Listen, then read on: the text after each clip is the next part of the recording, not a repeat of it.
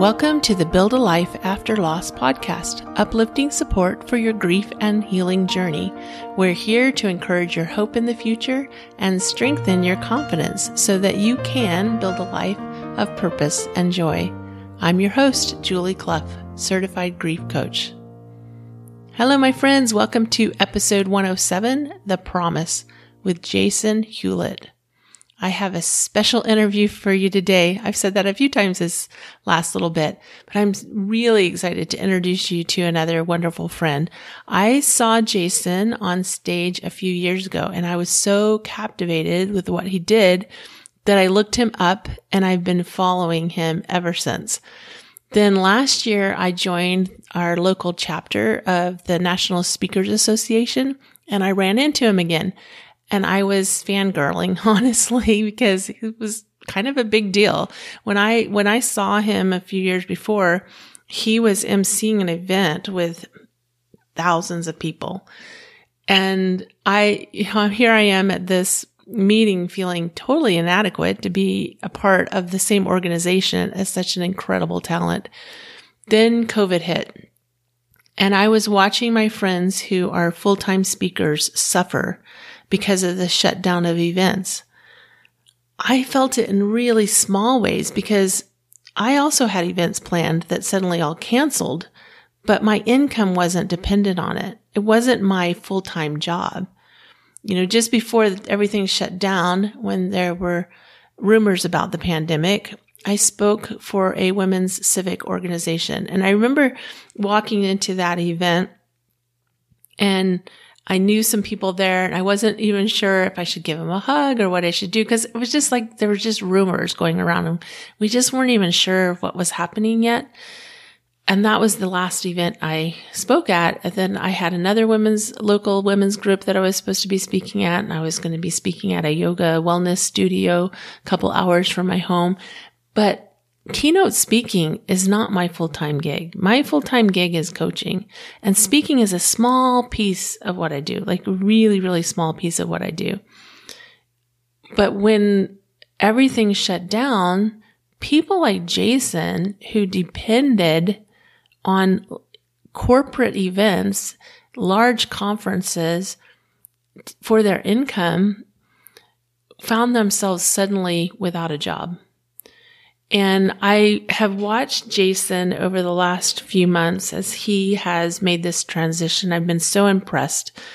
He's just a great, great guy with great qualities and great values that I really wanted you to hear from. I've heard him talk before about some transitions that he's had in his career. And the reason I wanted to talk about this, and I think that it's what happens too often as we look at other people's losses. Like, people will look at my loss and they say, well, you lost 2 children. I have nothing to complain about. I just lost a job. But losing a job is a loss, and it involves grief, and we have to go through that grief in order to get to the other side of it, in order to rebuild.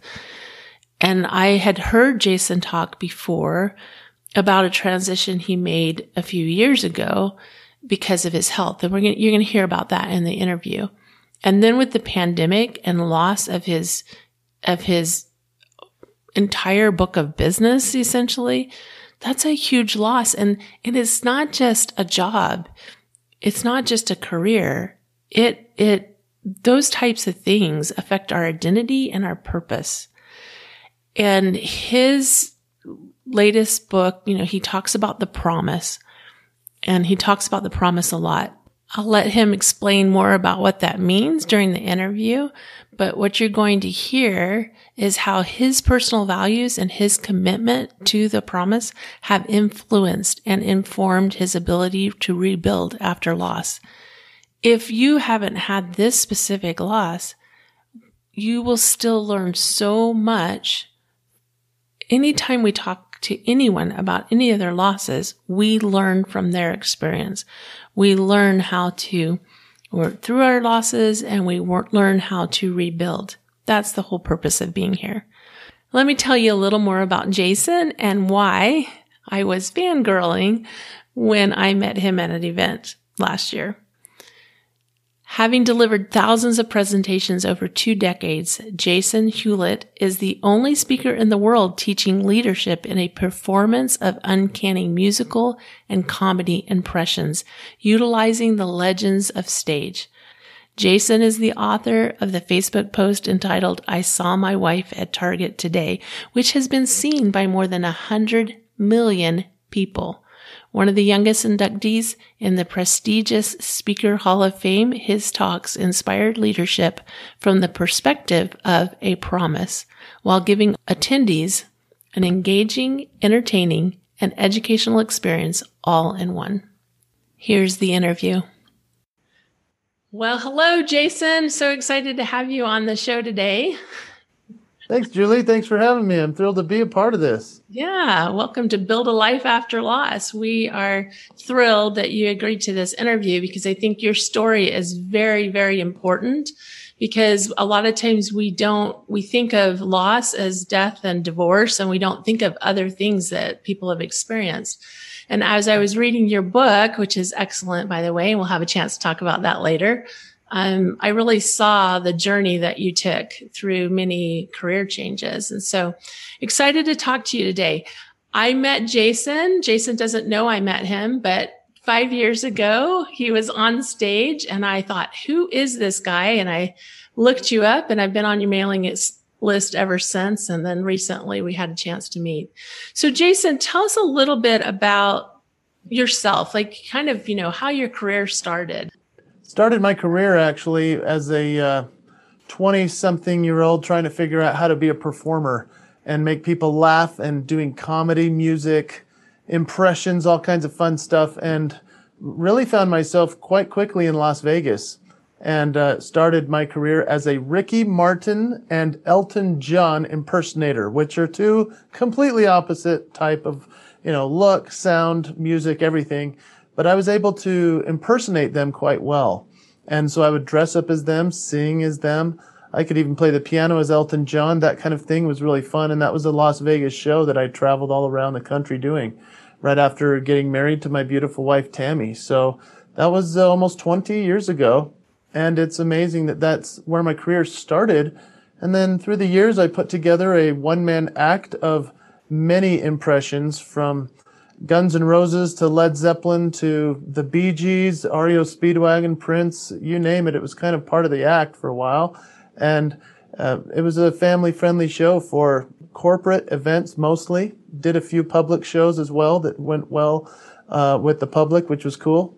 And then eventually transformed all of this into a speaking career, realizing that I could teach leadership through the voices that I was doing impressions of, by saying that we all have our own unique voice, which I call a signature move. And I also like to say it's our promise to the world to share that which makes us unique. So that's kind of like the Cliff Notes version of my career. For sure. And you are now a Speaker Hall in the Speaker Hall of Fame. And like you said, teach, you're leadership expert and author, and that's pretty exciting, but that's not where it started. It started with performing. And then you had kind of a health challenge that changed all that. Tell us a little bit about that. Yeah, I was doing things to my voice that you shouldn't do to your voice. I mean, if you were to go to a high school football game, you would hear kids screaming at the top of their lungs. And if you were a voice teacher, you would say, "Oh, please don't do that to yourself. You're going to ruin your gift."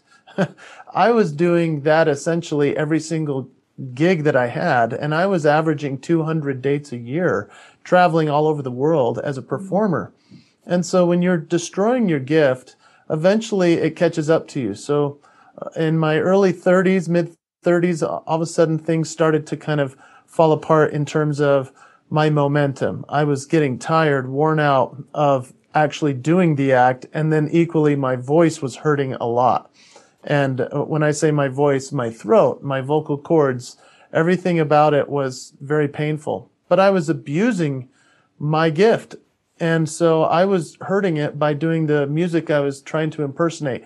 Metallica, Bruce Springsteen, Rod Stewart, stuff that, those guys were built for that. That's their voice. My voice is more of a Frankie Valli meets Nat King Cole type of a voice. So it's a little bit silkier where theirs is more rough around the edges. And so I was doing impersonations of those, really hurting myself.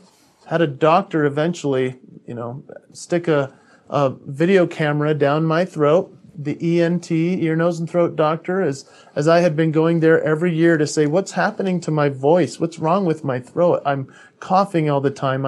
I'm constantly having pain. Stuck a video camera down my throat and told me that I had some problems going on there. And that if I continued doing what I was doing to my voice, that it would be gone pretty quickly. And so, Julie, as a speaker yourself, you know that if you're going to lose your voice, well, that's kind of a bummer if you're a speaker or a singer full time. And so I had to make some choices, which was, like a huge loss for me, because these were voices that the crowd really loved, and it was part of my act. And eventually I also had major pain, not just in my throat, but also in my neck. I was doing impressions of Jim Carrey, where I would whip my head around, and so I was in traction and physical therapy for months on end, trying to, with weights on the front of my head and weights on the back of my neck, trying to pull my body back into alignment and just doing everything I could to physically get through the next gig where I would abuse myself on stage physically and then come off the stage just beat up. And so I had to make some big changes, which was not easy. Yeah. So that just wasn't sustainable to keep going at that pace. No way. And it was just too much. Yeah. I remember you talking about that transition from entertainer to speaker and how there were just kind of crickets for a moment there. So tell us a little bit about, kind of that transition and what you experienced during that time. Oh, sure. I mean, imagine for a second, your favorite actor, let's say it was Jim Carrey, for example. Let's say Jim Carrey, the funniest guy you've ever seen who could do all these great things, all of a sudden decided to go from comedy to drama. Now, if you're a Jim Carrey fan, you know that he's made that transition. Other artists have had more success with that. People like Robin Williams did it well. Tom Hanks, who was more of a comedy guy at first, became a great actor in the drama side. And what I found, Julie, that was really, really deflating was, although people had asked me to share a leadership message after they'd seen me perform, it was just very few and far between. As I started to make the transition from saying, I can't just perform all the time, it's hurting my voice, I have to do what I feel compelled and called to do, which is share leadership and self-improvement. And so as I was trying to make that transition into being a leadership speaker, instead of simply the end of the night entertainment for the event, which is a great spot for me, I had very few people come along the journey with me. It was a terribly difficult transition. And it's still actually to this day been a challenge. And I went all in on it about 4 years ago, changed my website, took all the entertainment aspect off. And that was a big deal for me to do that, because that's like saying goodbye to what has always worked and hello to what I don't know will. And so I had a lot of struggle getting that going, and I had to build my business from scratch, starting over again. Yeah, and it was almost forced upon you, because there really wasn't a lot of option at that point, was there? Yeah, not very many options for me. I mean, I could have tried to become more of a comedian if I wanted to do more comedy as the show at the end of the night. But the reality is, Julie, when you feel called to share a message and something that you're compelled to do, I said, I have to be the speaker guy who implements some of the entertainment that doesn't hurt me physically. And yeah, I was forced, pigeonholed into this, or else it would have been some other career for me. I don't know what else I would be doing. So I'm so grateful that this turned out, but it's certainly been a huge challenge, like crazy hard. Yeah. Yeah. How did you manage that to go from this, this is who I am? Because like that was a big deal. Like you were out there saying, this is who I am. And then you're saying, nope, this is who I am. How did you manage that? Well, when it comes to your topic and the thing that we're talking about on this podcast, I mean, all of us have gone through a type of a death or a divorce or a challenging situation where we have to put something to the side. What was hardest for me was knowing that I could go back to it and still abuse myself. And that's what's really tough. I mean, it almost seems like it would be easier to have a clean break and have to start over. What I was, when I was trying to move forward and create a new life and build a new everything, was that I was seeing that I don't know if they're coming with me. I don't know if anyone's going to buy into this. So I would sometimes, Julie, I'd go back and try to grab onto what still was. And that made me even worse of an entertainer and worse of a speaker.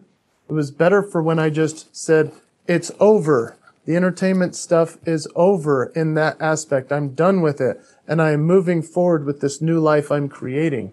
But it had to be a firm decision. I had to act as if it was another something that was, it was different than me, but it was my true life purpose. It was a new mountain to climb. And a lot of journaling went into that. I was cranking through journals. I was talking to, I hired therapists, coaches, business coaches, life coaches, everything I could to get through that because I was utterly alone. Even my family, and I love my beautiful wife and my children, but they were saying, Daddy, what are we going to do financially? Like it was not good. And I was like, this is what I'm supposed to do. I know it. I just don't know how it's going to work. And it was ugly. And it was at the same time, it was something that we got through eventually. So yeah, pretty gnarly. Yeah. And, I think that just mirrors so much the grief experience. And I appreciate, Jason, that you mentioned like the effort that you put in. It's, I think there's effort involved in making change, whether that's a change that has been thrust upon us or a change that we're choosing or a mix of the two, right? So yeah, really important. Definitely was a mix of the two. I could have made the choice to stay back in the world I was in, and I could have floundered there until my voice and body wore out completely. And, I've had peers that have done that, and I've had heroes that have, and they're dead by 50. It's a very sad thing. And so in my early 30s saying, this is what I have to make a transition to do. And now in my 40s, I'm saying, I'm glad I did that, but it was not pretty. Yeah. And thankfully had, the support of certain people that were not saying you're insane, but were saying, how can we help you get through it? Because, usually it was somebody I hired that would help me. Most all the other people were saying, go back to that old life. That was so much easier, so much better. And I was saying, it's not the right path. I'm not on the right path. I know it. And my body won't let me do it. Yeah. Yeah. So important. The power of choice, the power of making a choice and deciding and getting that support that you needed. And the journaling is huge. We talk about that a lot here. That introspection that needs to happen in order to make the changes that we need to make in order to not just survive, but to thrive. And you thrived in your position as a speaker, but then 2020 happened. So tell us a little bit about what happened to the speaker industry in 2020. Crazy times. In 2020, I was flying pretty high. I was doing pretty well in 2018, 2019. Things were going well. 2020 looked like a banner year. And I'm sure this is familiar to anyone listening or watching that they're saying, 2020 is going to be awesome. It's the year of vision and all of that 2020 mixed stuff. And then March comes along and boom, client after client. I'll never forget. I was driving down the road, getting gas on the way back to my house from an appointment where I had been featured in a magazine. It was just a big, cool year, beginning of March, and then all of a sudden, I got call after call the same day from every single client. And these are full fee, when you're a speaker on the big stages, you get a nice fee and you live at a higher rate than you probably normally should. But we were now destitute. Every single gig was gone. Right away. It was crazy. My books went from having a ton of events to nothing. And as I tried to pick up the pieces. I mean, talk about feel like you're falling down something. You can't grab on to anything as you're just slipping down this mountainside. And I was saying, wait a minute, please don't tell me you're canceling your event. Can we just postpone it? Can we just do something like later, or maybe a virtual event? And everyone said, no way. We're waiting until this passes. We'll book it in the next year or in 2 years. Some even, Julie said, please send us your deposit back that we sent you. And, I'm now already spent the deposit. I'm living on their money. I mean, it was a disaster. And to have 4 kids, 3 of them teenagers, and 1 little guy, we were like, well, now what? And that was ugliness, like way uglier than the transition trying to become entertainer to speaker.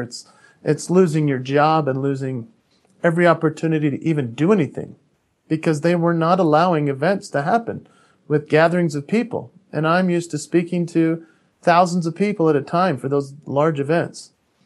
And so, from the outside, somebody looking in would say, oh, Jason's fine. He's a motivational dude, and, he's talented and he can do anything. And it was not the case. I mean, I didn't give up, but I sat there, and this was like a lot of journaling and a lot of self-introspection and chatting with my family. I mean, we started doing these because they were home from school all of a sudden. We started doing 3-a-day meetings as families. We would wake up, do a quick meeting, middle of the day have a meeting, end of the day, how was the day kind of meeting. We started doing these 3-a-days and decided as, between dad and child, what's the thing you want to do with dad that would make this time feel valuable to you? Because now all of a sudden, I'm not flying on airplanes anymore. I'm not the dad who comes home and gets to hang out and be fun for a minute and then flies away again for the client. Now I'm full-time in the house, and it was a huge shift for our family. And so all of that combined with what's dad going to do was a very panic-stricken time. But we found peace in the reality of what was and saying, well, this is too bad. What can we do instead? And our instead was, we get more time together. Our instead was, maybe we can go on a family walk every day now. Our instead was, wow, church is canceled, so I guess we get to do it at home. Our instead was, hey, let's work on our physical bodies. Let's eat healthier. Our instead was, maybe we need to look at our financial life that we've created for ourselves over 20 years of daddy doing really well, and now having nothing coming in. Well, how long can we live? What are we going to do? Are we going to just pretend that it's not happening, or can we change a few things? So, Julie, we went through and canceled every gym membership, and we started selling things that we could find around the house that people might buy. We cleaned out the garage and the attic. And I mean, it was like one of those things you see in a movie where everybody's in the middle of a depression and trying not to get depressed. And it was a fascinating time. Yeah. One of the things that has impressed me watching you through this transition because of, our association and the National Speakers Association and seeing how other speakers have had to deal with this same reality that we're in, which I want to mention, so important what you said. We have to deal with the reality as it is. And so often we spend so much time spinning our wheels, trying to pretend like the reality isn't what it is. So super, super important. But one of the things that has really impressed me is how in reading your book and hearing your story and different pieces of your story over time, how personal values have informed your decisions and those times that have been trying. So talk a little bit about that, like what that has meant to you to have that basis to, that you haven't turned from your values. The values are still there. It's just now we're going to do things a little differently, but the values are set. Yeah, I think that there's no better time to really push your values into the foundation that you've built than when things are bad. I mean, that's really the mettle of the man, if you will. And so when it all came to a head and we said, how are we going to do this? It was now a chance for creativity. It was now, what is our value? Because, Julie, at the time we were told we were non-essential workers. And I understand the phraseology of that. Essential was, people that serve others with healthcare and things like that. And of course they are essential. They're more essential in that case. And as I went through this, I realized people like speakers like us, who are motivational, inspirational speakers, were falling into a rapid depression and really having their confidence ripped to shreds because they were used to being patted on the back and clapped for and standing ovations and making big checks. Some of them just sat by and waited, and I understand. I mean, everybody has their way of dealing with grief, and we can't judge them. I remember watching them and saying, I wish I could help them. How can I help you? And I had a lot of conversations. I mean, I think the first 2 months was just on the phone or on Zoom calls with peers, just trying to talk them off their proverbial ledge. And I was on my own, saying, what are we going to do? How's it going to work? But we found out real quickly that just by being creative and savvy and ahead of the curve, we did all we could with all the cameras that I have owned through my career and have never used. And I just needed to get a way to connect them to my computer so that I could then create a virtual experience for my clients. And Julie, none of those clients wanted me to do it virtual. So I had to go after new clients and tell them, I am available to do it virtual for you. The presentation's still great. And none of them believed me. It was just like back in 2016 when I went from entertainer to speaker, where nobody believed I could make that transition and be inspiring and entertaining. Now it was just a very simple build a business again from scratch. And what did that mean? That meant let me prove my value to you by showing up on your Monday morning calls. And let me inspire your people for 15 minutes. And Julie, that became my way of practicing and making so many mistakes. You saw me on a call for the Colorado chapter where my voice wasn't matching up and things were clicking off and I was failing as much as possible in order to figure out how to succeed. And I'm so grateful that I went ahead and did that, even in front of people. I mean, I was posting videos on Facebook about where I was weeping and talking about the challenges we were going through, but that we were not stopping to try and create something great. And it was almost a cathartic journey for my peers and for friends and family that watched us go through this. And I'm not saying we're completely out of it, but things are really rocking now, 8 months into this. And I'm so grateful that we didn't allow that to just be some people just stay up on the peak of their lives and they're like, I want to get over to that other peak, but I can't. And so, they're up there too long. They need to descend. And you can look back and say, wow, that was cool. But now it's time for me to repack and re-energize myself and go up a new peak. And that's what we've done. And yes, we can look back at the old peak and say, oh man, that life was great, wasn't it? But what's great about this life that we've now created, I think it's even better. How is that possible? Because it's a hybrid life. It's gone from live events only to now being able to do it virtual or live. I mean, I just spoke to people in Lebanon the other morning. They never could have afforded to have me fly out there. Instead, I just hopped on a Zoom call and they were thrilled. It's a miracle. The best thing that could have happened to so many of us is this tragic 2020, if we've allowed it to become that.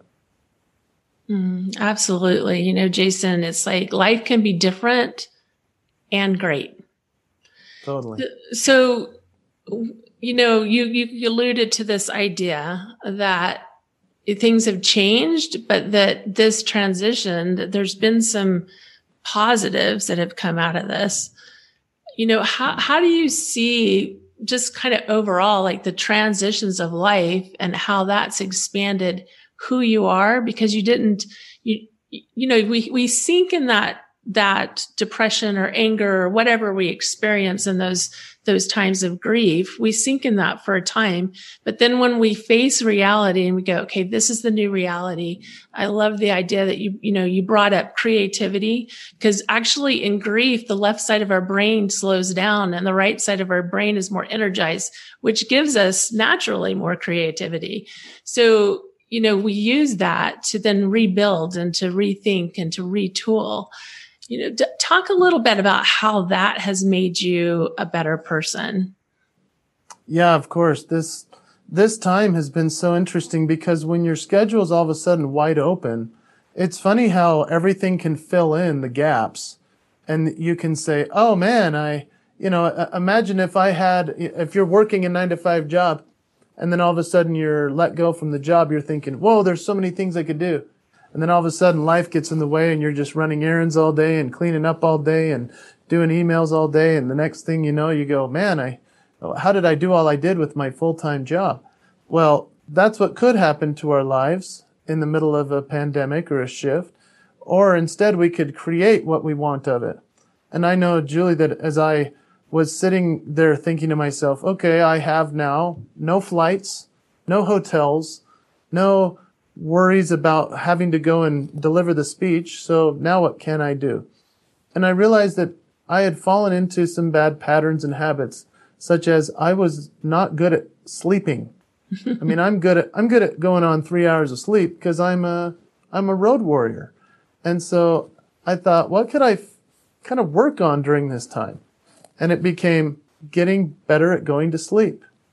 And I know that sounds so simple, but that was a huge deal for me. Instead of staying up till 3 a.m. and waking up at 7 like I was used to for the last 20 years, I'm now going to bed at 10 o'clock and I wake up naturally at 5. Bizarre to me. I never thought I'd be that guy.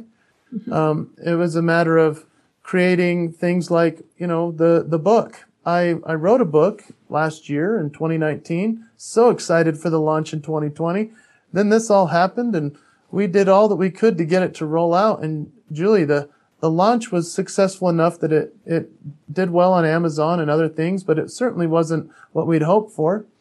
And so as that was its own kind of death for me, going, here is life, here's my book. And then it's like, it didn't do as well as we hoped. Oh, dang it. Well, what can we do with a book that doesn't do so well? Well, maybe we can make a course out of it. Maybe we can create some coaching from it. And so I've, as well as becoming this virtual speaker guy, now I'm creating a whole new business of consulting, coaching, training. I mean, that was never on my radar. I didn't have time for that. And so what is the creative ways that we can create something out of what's not worked or what is kind of dead to us? And we can look at it and say, is that something that I can make out of nothing? Or is there something there that can become greater? And that's what's been really great about this time for us. I love that. Yeah, I had to giggle a little bit when you're talking about launching a book during this, because I launched a book as well. And it was very different than I had envisioned. And, like you have events scheduled to launch and so forth, and then those things don't happen. So yeah, I can really appreciate that. Well, thank you so much. That's just, there's so many gems in the things that you've shared with us today. And so I just want to, express my gratitude. Is there anything else that kind of comes to mind as you think about navigating tough times? Well, when you reached out to me initially and I said, I don't know how I would be a guest on your podcast, because as I've listened to it and I hear your story and I go, oh my goodness, you've been through things that, every parent just goes, oh my, how would I get through it? And as I've learned from you and how you've moved forward and, continued to honor all that's happened in the past, obviously, but create something even more beautiful now. And as I've looked at my friends that have gone through that, the loss of a spouse and other things like that, I think to myself, first of all, I'm very grateful for my life. And I'm even grateful for the losses that have happened to me. I mean, without them, we don't become who we are. And if we can find the gratitude within the tragedy, that's not just a motivational mantra, I don't believe.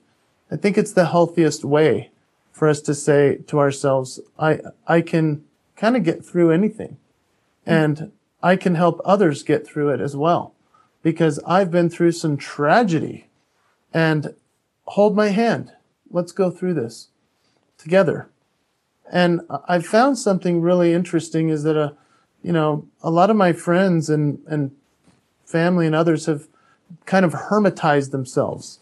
And we do that when in tragedy, especially with the grief, and so we're becoming hermits and hiding away and not calling people back or whatever it might be. And so, as I saw myself doing that, I was withdrawing from everything and everyone in March, April, May. I started walking around my neighborhood, and I would walk and I live in Utah where it's freezing cold, just like Colorado, where it's like too cold to walk in March or April outside. But I was walking sometimes 4 miles, sometimes 8 miles. I would just walk. And I remember one night I was just complaining to myself, and you know this story because I shared it once before, but I haven't done a podcast, I don't think. And I was walking and I was asking myself why I'm so unessential. Because everyone was telling us we were, as speakers, as, we're not that important anymore. And so we have no way to make a living. And I'm praying to God as I'm walking and I'm talking to myself and, that whole weepiness thing. And it was important for me to do that. Because as we express it, it's like having poison inside of us. We throw it up, we get rid of it, and then we can move on. But as I was expressing this, all of a sudden, I heard the sound of a dog barking. And the dog was barking in the middle, and I realized I was like at the end of a city. Like, where did I walk? I had walked to the end of my neighborhood and my city, just wandering in one direction. And there were a bunch of foundations of homes that had been poured. And I followed this dog barking that was not a normal bark. It was like a tragic bark. And I could resonate with it because I was going through the same thing. Like a call for help to the universe. And as I get closer to this foundation, I found a dog down in the foundation of this house that was not wet cement. It was just too deep for it to get out. And it was going, help, help, help me. And I'm like, what are you doing down there? Please help me. So I climbed down the window well. He jumped up. I lifted him up out of the window well. And I figured he'd just go running away. And as I climbed out of the window well, I plopped myself up and I looked over and he was sitting there and he started licking me and barking and squealing like, thank you, thank you, thank you, you saved me. And I just had to laugh because I thought, that dog is me. What the heck? This is crazy. I just helped that dog. He helped me too to see that I needed help from others too. And so that's when I really stopped the hermitizing, if that's even a word. And I came out of my shell and I started calling my peers and texting them and really getting on the phone with my mother and my family and others that I said, I need to talk. I need to talk this through. If I don't, I will be alone in my office, in my shell, hiding, scared, freaked out, frustrated, crying, and ultimately feel pathetic about myself, when in reality, I'd rather share my vulnerability. I'd rather sound pathetic with you. Can you help me through this? And that dog story taught me a lot because that dog was like, thank you for helping me. And it was almost like, you need to do the same. Call out for your friends. So that's what I might share is I then made a promise, if you will, because that's the name of my book, The Promise to the One. I made a promise to the one, which is myself, the promise to myself to reach out to others, to talk about it, to go through it with them, because I then found out they were going through their own ugly stuff and we could get through it together. I love that. Tell us a little more about your book. I've read it. I love it. It's great. So tell us a little more about that. So the book is called The Promise to the One, and I'm very proud of it, obviously. It was a labor of love to write, as you know, of the book.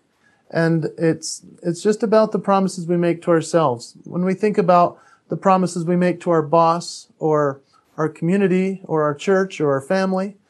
Those are all extremely essential. But what about the promise to self? The promise of creating better habits, or even just being positive in a challenging time, or even being vulnerable when, it's called for and we need to share something with somebody. What is the promise to ourselves? And so that's what this book is about. And into the new year, it's a good book to read because so many of us are setting New Year's resolutions and creating new goals. And I like to say, why set a goal when we can make a promise? And one of our promises, going into 2021 might be to honor 2020 and to create something great of 2021. I know that's my promise for sure. Yeah. Well, I appreciate the fact that you keep your promise to the one. I've seen it as I've listened to your story, as I've read your book, and I've seen how it has informed your decisions throughout your life, even when changes needed to be made that were difficult. And so I really, really appreciate that. Tell everyone how they can reach you. Yeah, so I have a website, jasonhewlett.com. Hewlett's like Hewlett-Packard. And if they wanted to get on Amazon for the book, that's a great place. The audiobook is very popular because it's me performing it. So I'm not just reading it. I'm doing the voices and if I say, and then I sing like the Chipmunks. Everyone's like, oh, that's cool. So it's a fun performance. And then, jasonhewlett.com is where people can reach me. And I still do events for every kind of group that is interested in feeling a little bit more joy, maybe some entertainment mixed with a powerful message of promise, how we can keep our promise to our clients and our customers and our team, the people we work with, and especially to our family and ourselves. Amazing. Thank you so much, Jason. Thank you. It's great to be on here with you. I honor your work. You're incredible. Thank you for keeping your promise. Thank you so much. I cannot thank Jason enough for taking the time and being here with us to share his personal story, his experience with loss, and the many career changes that he's had, and how that has influenced him, and how that, the difficulty, if you're someone who has lost their job, lost their income, you can appreciate the things that he said. And even if you haven't, you're aware of others that have. And we know that is really, really hard. Some of the things that I took out of this interview as I listened to Jason share his experience was the ways that he used expression to help himself move through the loss, move through the sorrow, the sadness of what he experienced. Journaling, talking, walking, all are ways that he was able to express himself and to keep those emotions moving so that he could move through them. The other thing that came to mind is this, what do we do when we feel unessential? Even if we're not given that label. I think that label is just really difficult, isn't it? We think about hairdressers and people that run restaurants and people that run the theaters, and all of a sudden they're not essential. The labels can be extremely painful. Of course, we are all essential. And it's looking at that language and realizing that we have to tell ourselves that we are essential. Absolutely. Every individual is essential. And how to use gratitude. I loved how he expressed his ideas about gratitude and being grateful for some of the things that they were able to do, they hadn't been able to do in the past, and the importance of being there for each other. I love the word. I don't know that hermitize is a word. I love the word he coined there, hermitize. It's so tempting to just pull in and to isolate ourselves, and how important it is for us to be able to reach out to others, to talk it through, and to get through things together. We're already into December. We've passed Thanksgiving. We're headed to Christmas. Well, if you're in the States, you've passed Thanksgiving. But we've passed Thanksgiving. We're into Christmas. Christmas is just, it's unbelievable. But by the time you hear this, it's probably less than 3 weeks away. And that can be a really tough time. And then we have the new year. It's just this one holiday after another. And these holidays are times when we have so many memories of experiences in the past. Our past really comes up a lot during the holidays. It really opens us up to our past. And I just want to make you aware that 2020 pricing for coaching will be ending at the end of the year. I encourage you to get in soon, as soon as you hear this, to book your appointment so we can talk about how you can go from a 2020 that was hard, like you're already experiencing grief, and then 2020 happened. It's a disaster. It's hard. And I don't want you to downplay how hard that's been. I want you to look at how you're going to move forward from here and how you're going to make 2021 your year for learning to heal, your year for learning how to cope with the things that you have had to endure, that now that you can overcome that pain of loss and move forward with light and love and gratitude. It is not an easy process, and it makes it 100 times harder when we try to do it alone.